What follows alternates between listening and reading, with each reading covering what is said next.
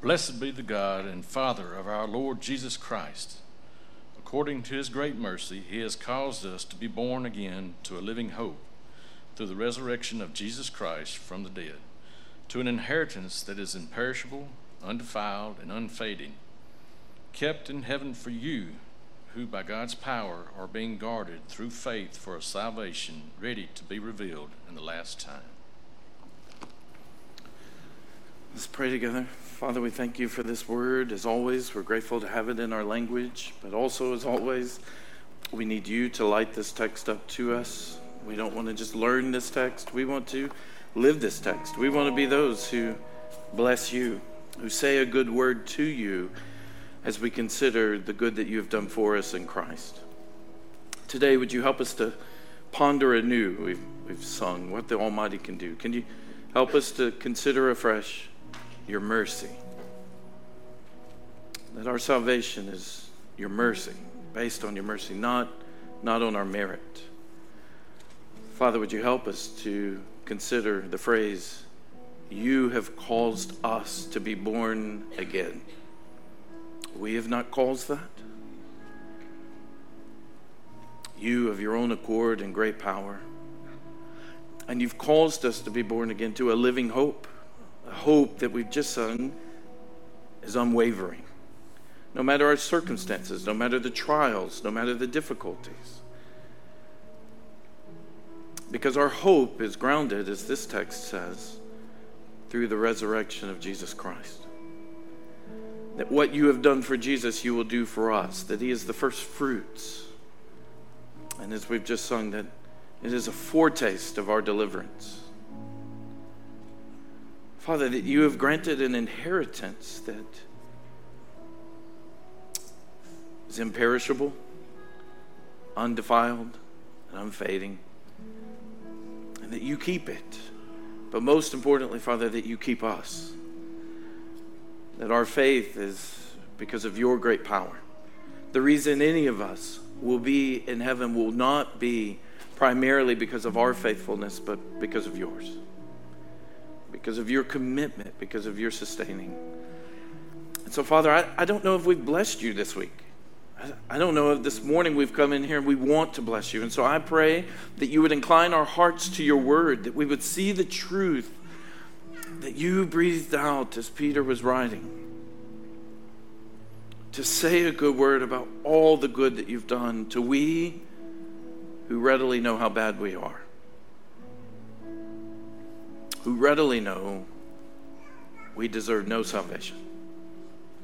And so, Father, may you get all the credit and the glory. As we come to our text today and as we come to this time of the Word, I pray for Parkway Baptist, Father. I pray as they continue their search process, as they go through things for pastors, I just pray you would meet with them in their service today. I pray you would grant a shepherd who loves you, loves your word, will love your people.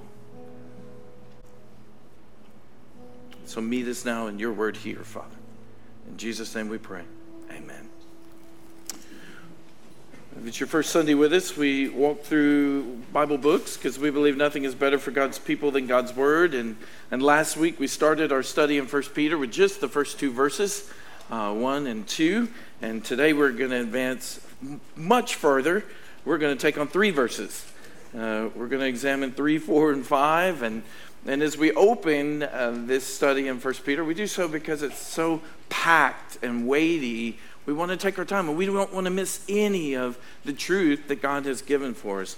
I want you to hold your place and turn in 1 Peter. I want you to turn to the book of Job for a moment as we start our time together. And I did want to point out, if you haven't seen Jake Metcalf, he's right over here to my right. Stand up for one moment, Jake. Jake is going to be my stunt double today for any sermons. We got the same uniform, and so it's good to know that sizes come in Jake's size and others.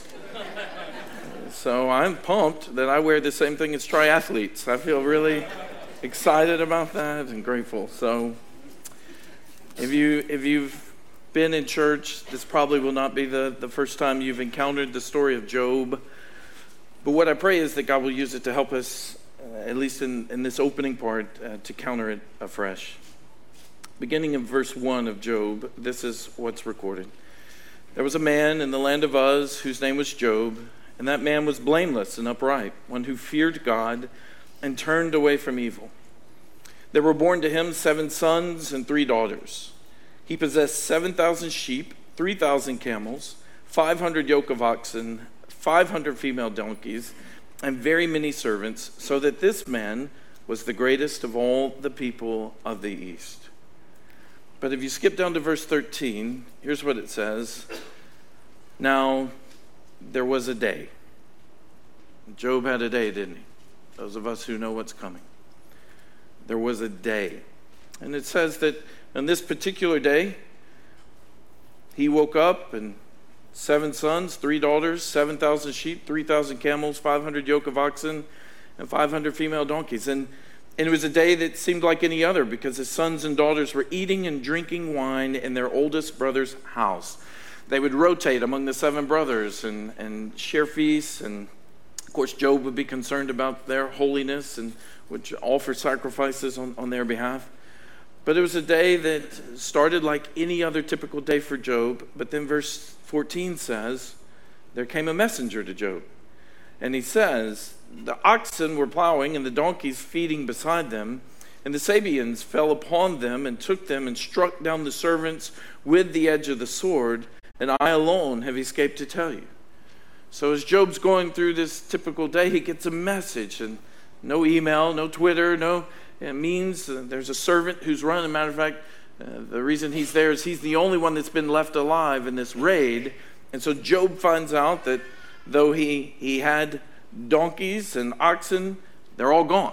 This group has taken them.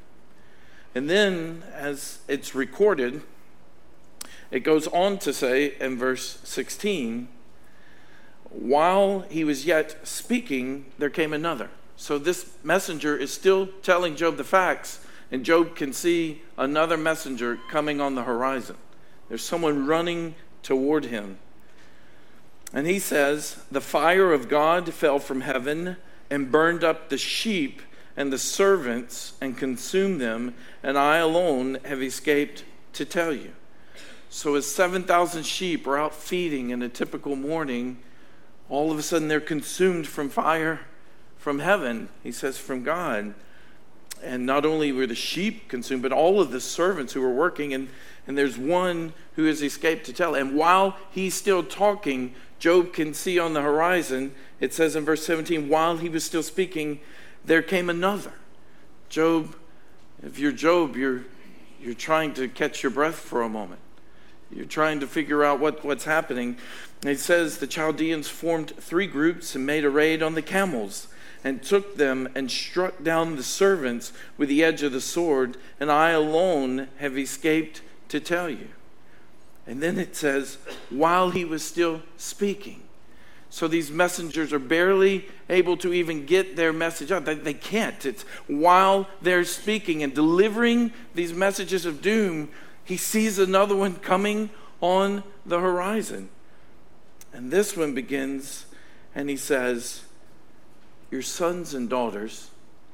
And if I were Job, that's where I would say, stop.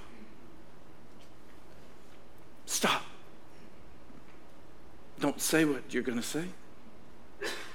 Because up to this point, everything he's heard has been wiped out.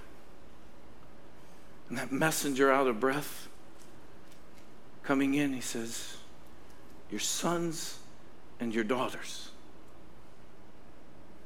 And if I were Job, I would have been like, no. He goes on and he says, they were eating and drinking wine in their oldest brother's house. And behold, a great wind came across the wilderness and struck the 4 corners of the house, and it fell upon the young people, and they're dead. I alone have escaped to tell you. And you could take the sheep, and you could take the oxen, but don't take the kids. And if you're going to take the kids, you're going to take all 10 at the same time. There's a family buried here in Tupelo, all in a mass grave. because one night in a tornado, they were literally all wiped out together. Job woke up and got out of bed, and there was no warning. There was nothing on the news feed that says there's rumblings among the Chaldeans or the Sabians.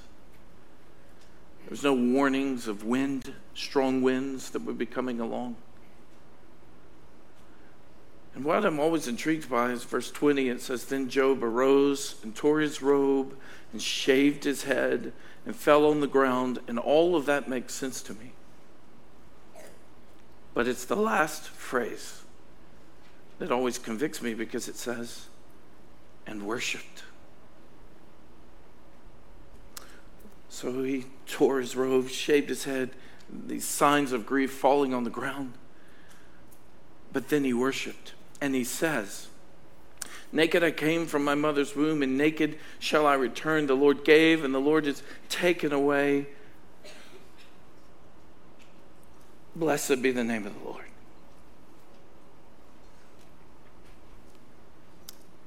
This man lost everything in a moment, except for the wife who will counsel him to curse God and die. She survived. What a blessing. And his response to all of this is worship, that his perspective through the pain is still praise. His perspective is still praise. I want you to go back to 1 Peter now. And while you're turning there, I want to ask you two very important questions. The first one is this: when we experience days of difficulty, devastation, disappointment, and even death of those closest to us, are those same days also full of devotion and doxology? So in the days that are full of difficulty and devastation and disappointment and even death, are they also days that are full of devotion and doxology? The second question: through the tears, can we only see the trials, or can we see God's triumph in Christ? So when we're in the midst of the struggles and the suffering and the storms, is all we see the trial? As we weep? I don't know how Job wouldn't weep on this day, and certainly not for oxen, certainly not for camels. But can we, through the tears, see also Christ's triumph? We sang a song last week, and we sing it every so often, of "I'm singing in the victory of the cross, resting in the shadow of your redeeming love. I'm standing on the promise of new life, because I'm yours forever, and Jesus, you are mine. There's no one like you, God, love immeasurable and strong. There's no one like you, God, so lead this heart to sing in awe." Does this describe us in the days of difficulty, that we would say, "I'm singing in the victory"? In the days of suffering, in the days of disappointment? I would just ask, maybe last week wasn't full of difficulty or devastation.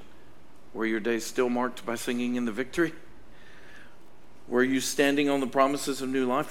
Was your heart led to sing in awe in any way to God?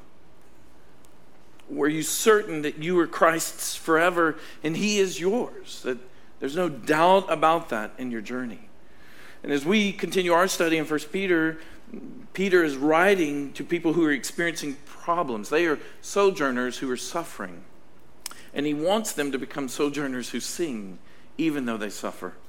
Where we'll see as this story plays out by March, we'll get to chapter 2. And as we'll see in here that Christian slaves were being treated unfairly by their masters, even though they'd done no wrong. Your boss ever made it difficult at work, even though you'd done all the right things? That sometimes you've done all the right things and it's not praised. There's problems still. Christian wives were being mistreated by their unbelieving husbands. Many of the believers had lost former friends who were now slandering them, and some that Peter's writing to were being threatened and even facing martyrdom. And as he begins with these words in verse 3, "Blessed be the God and Father of our Lord Jesus Christ." He begins with praise. He's writing to call them to hope through the hurt. That there is hope through the hurt. And not just to endure the evil day, but to do it with joy. That we would take joy in God. And so when our life is in jeopardy, or our job, or our marriage, or our health, do we rise up with joy and bless God? Do we rise up and we say a good word about God? Of course, Peter's focus is not on their trials, but Christ's triumph, and he's wanting them to sing. And what is it that he's going to use to help them sing? Well, already you should have seen in the first 5 verses here, he will use doctrine, not for their division, as he uses phrases such as election or foreknowledge. He is not using doctrine for division or even discussion, but to fuel devotion in the midst of difficulty. That he's fueling their praise with this. And I love that he's not just offering a systematic theology. He's not being topical here on, well, let's talk about regeneration today. He's not being topical. All of the theology is for the purpose of doxology. And here's what he knows, and what you and I should consider. He knows that a God-centered perspective crushes self-centered pity. That a God-centered perspective crushes self-centered pity and compels God-centered praise. That's what he knows. That's what he's doing. That a God-centered perspective will always crush self-pity. Because later on in 1 Peter, he writes and he says, the same things that are happening to you are happening to people all around the world. When we are diagnosed with a difficult disease, probably somewhere in the world, someone else has been diagnosed with that same disease that day. When we lose our job, somewhere else in the world, someone has lost that job. But we turn in, we turn in, and Peter's calling us to serve others and to turn out, and not just out, but to turn upward toward God. And when we suffer as sojourners, we can praise God because of his protection and provision. So I've put the passage in the sentence at the top of your notes. You should have received some notes as you walked in. It just says this: no matter our circumstances as believers, worship is compelled as we set our eyes on God's triumph in Christ rather than our trials. That we can't help but worship. 2 main truths for you to consider today. The first one is this: no matter our predicament or problems, God is worthy of all our praise. So Peter begins and he just says, blessed be the God and Father of our Lord Jesus Christ. He's just worshiping. The word blessed there is where we get our word eulogy. The E and the U mean you, and the last part of that mean word. And so it's why at a funeral someone's going to say a good word about the deceased if they can. I'd encourage you to live in such a way that they can, especially for the pastor who's going to preach it. We appreciate those things. When all you can say is Christ's story, those are very difficult sermons. And so I would encourage you to live in such a way that can say a good word. And here he's saying, say a good word about God. Let me just ask you then a question. What good words did you say to God or about God this week? What times in your journey did you just bless God? You just said a good word. Or in a conversation with someone, you said, hey, let me tell you this about God. Let me tell you about this good thing about God. I want you to consider this. That's why we started there with Psalm 97:1. Here's a good word about God. He reigns over the nations. And so what does that look like in your life? Did you say any good words to God? Did you say them about him to others? When is the last time you worshiped God, not because it's commanded, but because you were compelled? Not because it was required, but because you couldn't resist. You couldn't hold it in. You had to express the culmination of that joy that flowed out in praise. You couldn't have held it in if you wanted. Another has said, worship is when the mind apprehends great truth about God and the heart kicks in with deep feelings of brokenness or wonder and gladness and admiration and gratitude, and the mouth says something like, praise you, God. Praise you, God. In this text, it is important to note, Peter is not commanding worship here. He's not saying, hey, do this. He's not demanding it. He's demonstrating it. As a matter of fact, he's declaring these things about God. So he's not commanding. He's considering the good things that God has done. And that's what's fueling his praise. So he's not exhorting, he's exalting. And for us, worship is compelled when the gospel is considered. I tell you all the time that if we're going to love God passionately and others rightly, we must consider the cross constantly. Because when I consider the cross constantly, loving God passionately isn't a problem. When I consider the cross, serving others and putting their needs above mine isn't a problem. So if we're going to love God passionately and others rightly, then we must consider the cross constantly. But if you go day after day and you never consider the cross, I'm certain you're not blessing God. You're not being compelled to praise. There's nothing fueling that. My lawnmower won't run without gas in it. Believe me, I try all the time. It has to have fuel to fire it, to make it go. And in the same way, this is what I love about God. God doesn't expect empty ritual. He doesn't expect us to come in here just out of obligation. What he longs for is us to consider the good that he's done for us. And though if he never did any good for us, he's still worthy of all praise. But what we should marvel at is that he has and continues to do good to we who are so bad. And we're compelled then, as we consider these truths, to worship him. And you see it throughout the New Testament. This is what Ephesians 1 is about. Paul starts in the same way. Blessed be the God and Father of our Lord Jesus Christ, for he's blessed us with every spiritual blessing in the heavenly realms. And then he begins to list them: adoption and mercy and love and redemption and forgiveness. And then he goes through being sealed with the Holy Spirit. And he can't help it. He's just saying a good word about God as he considers all the good that God has done for us. In 1 Timothy 6, Paul is writing and he begins to tell Timothy, I charge you in the presence of God who gives life to all things, and of Christ Jesus, who in his testimony before Pontius Pilate made the good confession to keep the commandment unstained, free from reproach, until the appearing of our Lord Jesus Christ, which he will display at the proper time. He who is the blessed and only sovereign, the King of kings and the Lord of lords, who alone has immortality, who dwells in unapproachable light, whom no one has ever seen or can see. To him be honor and eternal dominion. Amen. My man's just writing a letter and he moves right into worship. When's the last time that happened to you in a text? You're just texting your child, you're texting your spouse, and you just move right into, while I'm talking about Jesus, let me just tell you some things, and you let that amen sound. It's what we sing. Let the amen raise from his people again. And so the question is that's what's flowing from us. Worship that is not just commanded but compelled, and it's because we're considering what he's done for us in Christ. Oh, praise the one who paid my debt and raised this life up from the what? Dead.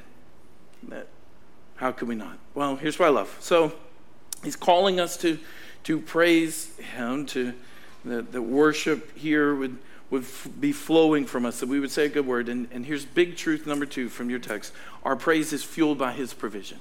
All God expects from us, he provides for us. This is the incredible good news of the gospel, that all he expects, he provides for. So he provides fuel for that fire and for that faith. And then what Peter does is he just begins to list these in the statements that follow. So he says, bless God the Father and our Lord Jesus Christ. And now he's going to share with you, here's what's fueling my praise today. That's what he's writing. Here's what I want you to know. Here's why I'm doing that. And the first reason that he is praising God is because we praise God for his mercy. He says, according to his great mercy, he has caused us to be born again to a living hope. So according to his great mercy, how many of you are grateful that God's actions and affections toward us are according to his mercy and not our merit? That it is his decision. There's something in him that chooses to be gracious. And what we learn is that salvation is not because of us, it is really in spite of us. That he overcomes all of our rebellion. He absorbs it, and we cannot do anything to earn it, and we can't do anything to predispose God. Save me. Save me. I'll be worth it. There's nothing in us that causes him to be predisposed. This is according to his own counsel and his own decision and his own revelation to Moses. I'm merciful. The Lord, merciful and gracious, right? And so if we deserve salvation, it's actually not mercy. And there's nothing to it. And what I want to give you good confidence is that our salvation is more about his faithfulness than ours. And our salvation is more about his commitment to us than our commitment to him. You know why that's important? Because in the trials, they may not represent Jesus well. That wife who's dealing with an unbelieving spouse, she may have some moments where she's not faithful and she just chooses sin and she lets him have it. She voices her frustration at this unbelieving spouse. The servant that's being mistreated may not nail it 100% of the time and turn that frustration to God. They may just turn it back on the master. And you know why this is a good word? Because even when they fail, he does not.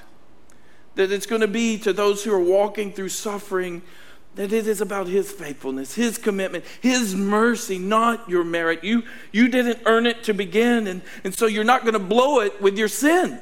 How many of us need to hear that and be reminded that it wasn't something you did that attracted him to you in the first place? And now the people will always say, if you're going to grow a church, what you attract them with is what you have to keep doing. And so isn't it good to know that whatever it is we think we may have attracted God to us, that it wasn't about that, because we may not always be able to do that. And I know that we will certainly not walk in complete obedience. And so he says, your salvation is not about what you've earned. It is about his mercy. And so how can we not praise and say, God, thank you. It's not about me accomplishing it. It's about what you have accomplished. And so he says our praise is fueled by his mercy. Second, that we praise God for causing us to be born again. He says his great mercy has caused us to be born again. Let this wash over you just for a moment. God causes us to have life that can never die. God causes us to have life that can never die. He is the one who causes it, and therefore it's the one who causes it. He should get all the credit. And it's difficult. We live in a day where sometimes we want to compete for credit for our salvation. I put a quote there for you from Piper that just says, so when we're asked, how do you know it happened, this spiritual life, we tend to answer, well, I did the things I was taught you must do to be born again. We don't say with reality and authenticity, because I'm alive to God. We infer our new birth from the things we did to cause it, not from the things that it causes in us. Well, why are you alive? Well, I prayed that prayer. I prayed that. I did. I prayed that prayer, right? When you were asked, how do you know you're alive spiritually, and you begin with I, you don't have an appreciation for what Peter's trying to do for you here today. He says it begins with God. God has caused this. God has worked in a way. And he goes on to say, it's not surprising then that a kind of Christianity grows up around that self-understanding that the self-made Christian existence, which does not explode with praise over our new birth and say with Peter, blessed be God, bless and praise and thank and love be God, and God alone who by his great mercy calls us to be born again. I do want to pray, if you read this phrase, he has caused us to be born again, and your heart is cold and desensitized to that today, I would pray that even in this moment you would say, break my heart, Lord. Break my heart afresh for what you've done. Why? Because we need spiritual life. John tells Nicodemus, truly, truly, I say to you, except a man be born again, he can't see the kingdom of heaven. So if we want to be with Christ, we want to be in heaven, you cannot do that unless we are born again. And we hear often in our day, well, I don't go to church, but I'm spiritual. I'm spiritual. You hear this, right? How many of you have heard this? You should say to that, I say to you, sir, balderdash. That's what you should say the next time that someone says to you, I'm spiritual. You say, I say balderdash to that. Because John 3, 6, and 7 says, that which is born of the flesh is flesh, and that which is born of the spirit is spirit. Do not marvel that I said to you, you must be born again. The reality is, if Christ is not in us, there is no spiritual life in us. You can do all the crystal things you want, and you can do all the good things you want, but spiritual life comes only through God, that he grants through his spirit and through the resurrection of Christ. And so we need this. And there's a particular way that he does it. I want you to skip down to verse 23. It says this in the same chapter. It says, since you have been born again, not of perishable seed, but of imperishable, through the living and abiding word of God. And so he causes us to be born again, and it's going to be through the resurrection of Jesus Christ, but it is also through the living and abiding word of God. Why is this important? It's important as we think through our missions conference this weekend. It's important as we consider a word from last week, the elect. You need to understand why it's important, because none of the elect will be in heaven who have not been evangelized. None of the elect are there just because God made them elect. What he uses to make them elect is the living word of God, as they hear the gospel and respond to the gospel. It's why we believe with all our heart of going to the nations, because there's only one way the nations are going to be made alive in Christ. Someone shows up to tell them what God has done for them in Christ. It's why we want to be a part of that, and we hear and understand. You should be grateful for several things if you have responded to the gospel. You should be grateful, first of all, there is a gospel. You should be grateful that God provided an opportunity for you to hear that gospel. You should be grateful that while it was being shared with you, he was empowering the one sharing it, and he was empowering your listening, and you should be grateful that he empowered your response to that gospel, that he has done these things to make us alive. And so Peter says, hey, bless God, because this is according to his great mercy. He's given us life. And it's life that can never die, never be taken away. And it comes through hearing and understanding this word of God. He then continues that we praise God that he raises Jesus from the dead. We'll skip over living hope just for a moment and go to the end of this verse. He says, through the resurrection of Jesus Christ from the dead. That the only reason that we can even have life is because God did not let death be the last word over Christ. The death of death is in the death of Christ, as John Owen says, and God raised him. And as we studied this past Wednesday, that he set him above every authority and every rule and every name, and then gave him, who has all authority, he gave him as the head of the church, to be our leader. And Paul will write in 57 verses about the reality of the resurrection in 1 Corinthians 15. And he says, I tell you, brothers, flesh and blood cannot inherit the kingdom of God, nor does perishable inherit the imperishable.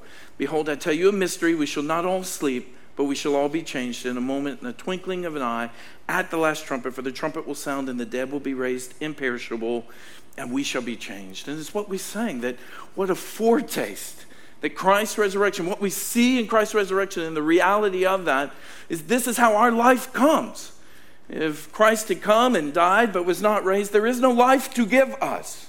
There's only still death. And so we praise God because he raised Christ from the dead. And in case that seems like common practice for you, because you did that at your work this past week, we should pause and let it just wash over us afresh through the resurrection of Jesus Christ from say the last word with me, dead. Never to be touched by death again. And it is through that life that he gives us life, which then says that we have been brought to a living hope. So right there toward the end of verse 3, that we're born again to a living hope. God gives us a living hope. Many of you know Senator John McCain passed away yesterday afternoon about 4:30. His daughter Megan posted some of her thoughts online about his life and death. And she wrote a couple statements I want to share with you. She wrote, I was with my father at his end as he was with me at my beginning. In the 33 years we shared together, he raised me, taught me, corrected me, comforted me, encouraged me, and supported me in all things. He loved me and I love him. He taught me how to live. His love and his care, ever present, always unfailing, took me from a girl to a woman, and he showed me what it is to be a man. And then she says, your prayers for his soul and for our family are sincerely appreciated. And her last paragraph says, my father is gone, and I miss him as only an adoring daughter can. But in the loss and in the sorrow, take comfort in this. John McCain, hero of the Republic, and to his little girl, wakes today to something more glorious than anything on earth. Today the warrior enters his true and eternal life, greeted by those who've gone before him, rising to meet the author of all things. The dream is ended. This is the morning. She has hope. I don't know the state of John McCain's soul. I do not pretend to know that in any way. But as his daughter writes with one that's hope. The question is, what gives us reason to have such hope? What gives us reason to think that he rises to meet the author of all things? What Peter is grounding our hope in, and by hope he means that full assurance, that strong confidence.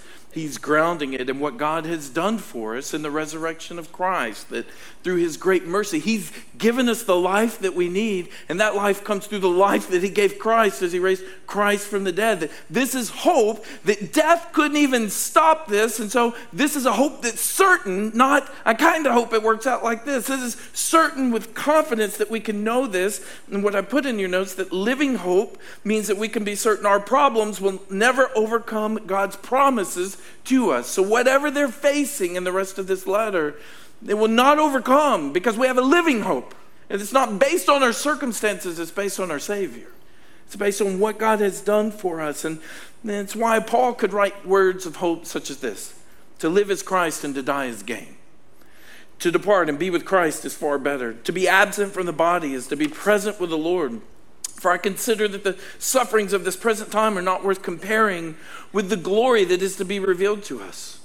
So we do not lose heart, though our outer self is wasting away. Our inner self is being renewed day by day. For this light, momentary affliction is preparing for us an eternal weight of glory beyond all comparison, as we look not to the things that are seen, but to the things that are unseen. For the things that are seen are transient, but the things that are unseen are eternal. And then he just asks this hopeful question: who shall separate us from the love of Christ? Shall tribulation or distress or persecution or famine or nakedness or danger or sword? As it is written, for your sake we're being killed all day long. We're regarded as sheep to be slaughtered. No, in all these things we're more than conquerors through him who loved us. For I'm sure that neither death nor life, nor angels nor rulers, nor things present, nor things to come, nor powers, nor height, nor depth, nor anything else in all creation. For you OCD people who were worried about, well, he left this phrase out, right? He says anything else that you could think of, none of that will be able to separate us from the love of God in Christ Jesus our Lord. That's hope. That's confident hope. That no matter what you experience, that it's not going to separate you, including your own sin. That you've been granted life that can never be taken or thwarted. It's why Dietrich Bonhoeffer, as he went toward the noose and would die at the hands of the Nazis, would say, this is the end. For me, the beginning of life. The beginning of life. And ultimately, as I put there for you from Nielsen, our living hope isn't just some abstract feeling. Our living hope is Jesus himself. He is the living hope that we have. Which gets us to the last two verses in our text. And we have been born again to a living hope through the resurrection of Jesus Christ from the dead, to an inheritance that's imperishable, undefiled, and unfading, kept in heaven for you. How many of you would say just getting to heaven would be awesome? But the fact that on top of heaven, God gives us an inheritance. It was for the Israelites, that land of milk and honey buns was an inheritance for them, right? And they had trouble maintaining that. And that's why I love this. And I can't read about an inheritance without thinking about my dad. When my dad died, the assets that really belonged to Dad went to his sister rather than my sister and I, because we grew up in a jacked up family. And then his sister died the next year, and so that left my grandmother for us to take care of. And then my grandmother died the next year, and so within 3 years that whole side was wiped out. But what was theirs became my sister and I, because there were no other heirs. We were the heirs that were there. And as we see these resources, it says that God has an inheritance for us that is imperishable, undefiled, and unfading. Man, the imperishable meaning there that death and decay can never destroy it. So the things that are in your attic right now that are just being destroyed by time and dust and every moth and every squirrel that gets in your attic, that the treasure, the inheritance that God has for us can't destroy. And I have a 64 Ford that my father gave to me. But rust fights that thing every day, right? It's a battle just to crank that behemoth. I need to get it fully running, because that's what Arabella needs to drive. Because she will crush every Kia on the road, you know. She will be preserved and 6 cars will be totaled, you know. And so it is a tank, but it's rusting and it needs attention or it'll stop running. And we received even financial resources that helped to pay for seminary, that helped go towards that down payment. But those decline as you use those. But we have an inheritance in heaven that never will fade. Will never fade away, will never diminish, will always be preserved and incredible, and most importantly, undefiled, because my dad was not always full of integrity. And there's no doubt probably some of the things we inherited did not come through good and godly means. But what we can know from our Father is not only will our sin not taint it, but it comes from the purest of a Father. That it is undefiled, that it's a pure gift that he's giving, and that it will be preserved, right? And here's what should give you confidence. So it's not just that we have an inheritance that's imperishable, undefiled, and unfading. That should cause us to sing. But he goes on, and he says, kept in heaven for you. How many of you misplaced something this week? How many of you have the little things on your keychain so you'll find it? You know, I hear the whatever that advertises on the radio, this little square that you can put it and it'll chirp or whatever. Yesterday, I tried to find Tara's cell phone, right?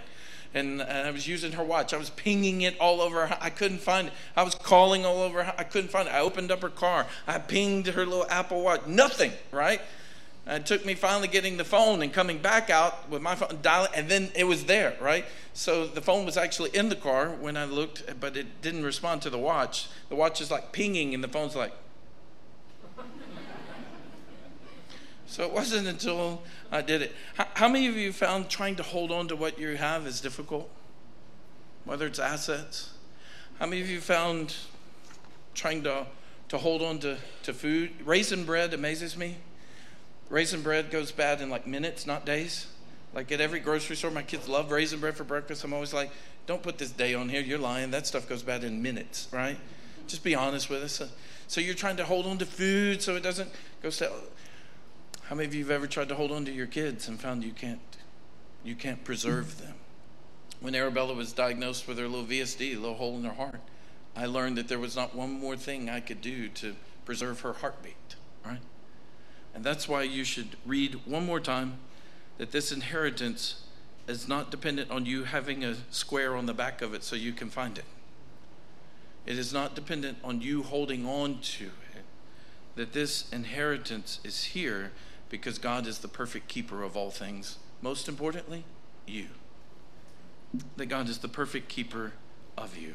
He is keeping an inheritance for us, certainly, but he is keeping us, which gets us to the last truth. We praise God for protecting us by his power and fueling our perseverance in the faith. He says in the last part, who by God's power are being guarded through faith for salvation ready to be revealed in the last time. So none of us are going to be in heaven just because we were elect and we are evangelized, that there is a continuation of our faith that is necessary, that there's demonstration of that. But how many of you found at times it's difficult to keep the faith if left to your own resources? How many of you, if you lost all your assets and you were like Job, and in one day the winds crushed the house and all 10 of your children died, how many of you think honestly it would be difficult to keep the faith? If it were left up to us, that we would immediately perhaps question, is God good? And of course, then when Job's health is taken away, he just responds, should we take only good from God and not also bad? Whatever it is. I'm like, Job, you're killing me, man. You're just persevering in this. And here's the strength and here's the great promise that we are being preserved, guarded by his power. And I love that. I want to protect my children. We have a dog that barks in a deep baritone, deeper than Bill Gaither singing. And he barks and he's scary, and we have an alarm system. And I want to protect it, but at some point I have to sleep, right? But God is guarding. He is always on duty. And most importantly, he's guarding your salvation. So I love that God doesn't say, hey, I gave you life and I've got you an inheritance, but the middle's up to you. There would be no hope in that. I walk out of here and I sin. Sometimes I don't walk out of here. I sin before I get out of here on a Sunday, right? Some of you are like, oh, he's really bad. Okay, all right. Let's see who you are. The great hope is not that I am going to keep him, but that he will hold me fast. And that he sustains our faith. And so what is it that he's guarding us for? Others have written and thought. It's not that he's guarding us from death. Death brings us to him. It's certainly not in this book that he's guarding us from suffering. What he's guarding us from is walking away from him. What he's guarding us from is unbelief, when all our circumstances make us want to lose faith in him.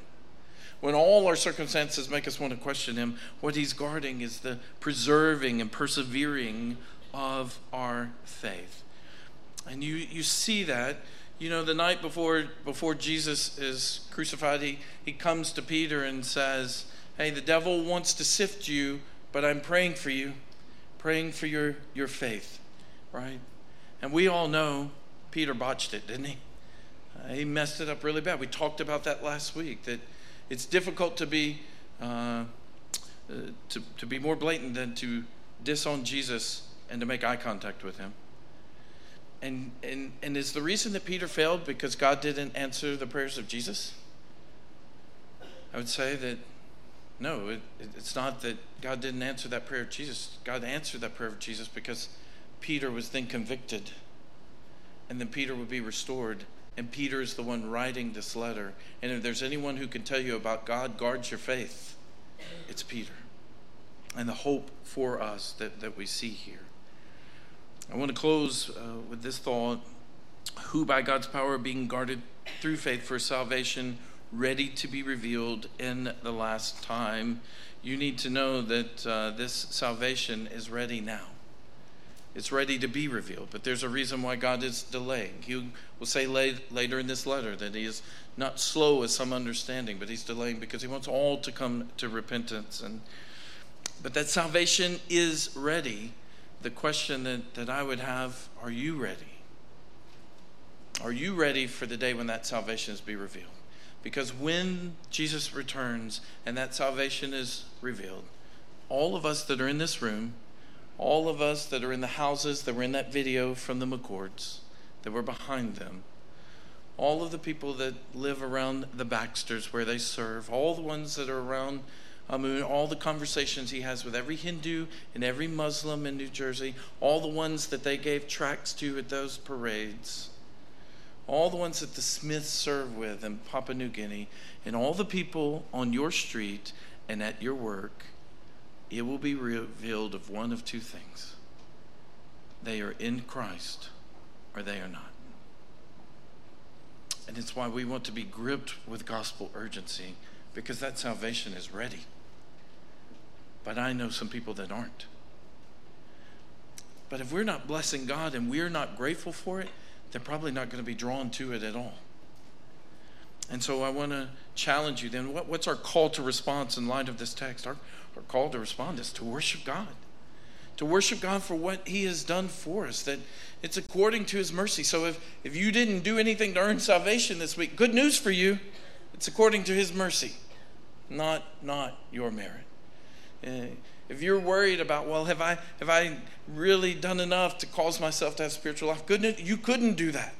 He grants that life. It's his work, and he should get the credit. And he does so through the power that he exerted when he raised Christ from the dead. And so that when we head to our own death, we do so with a living hope.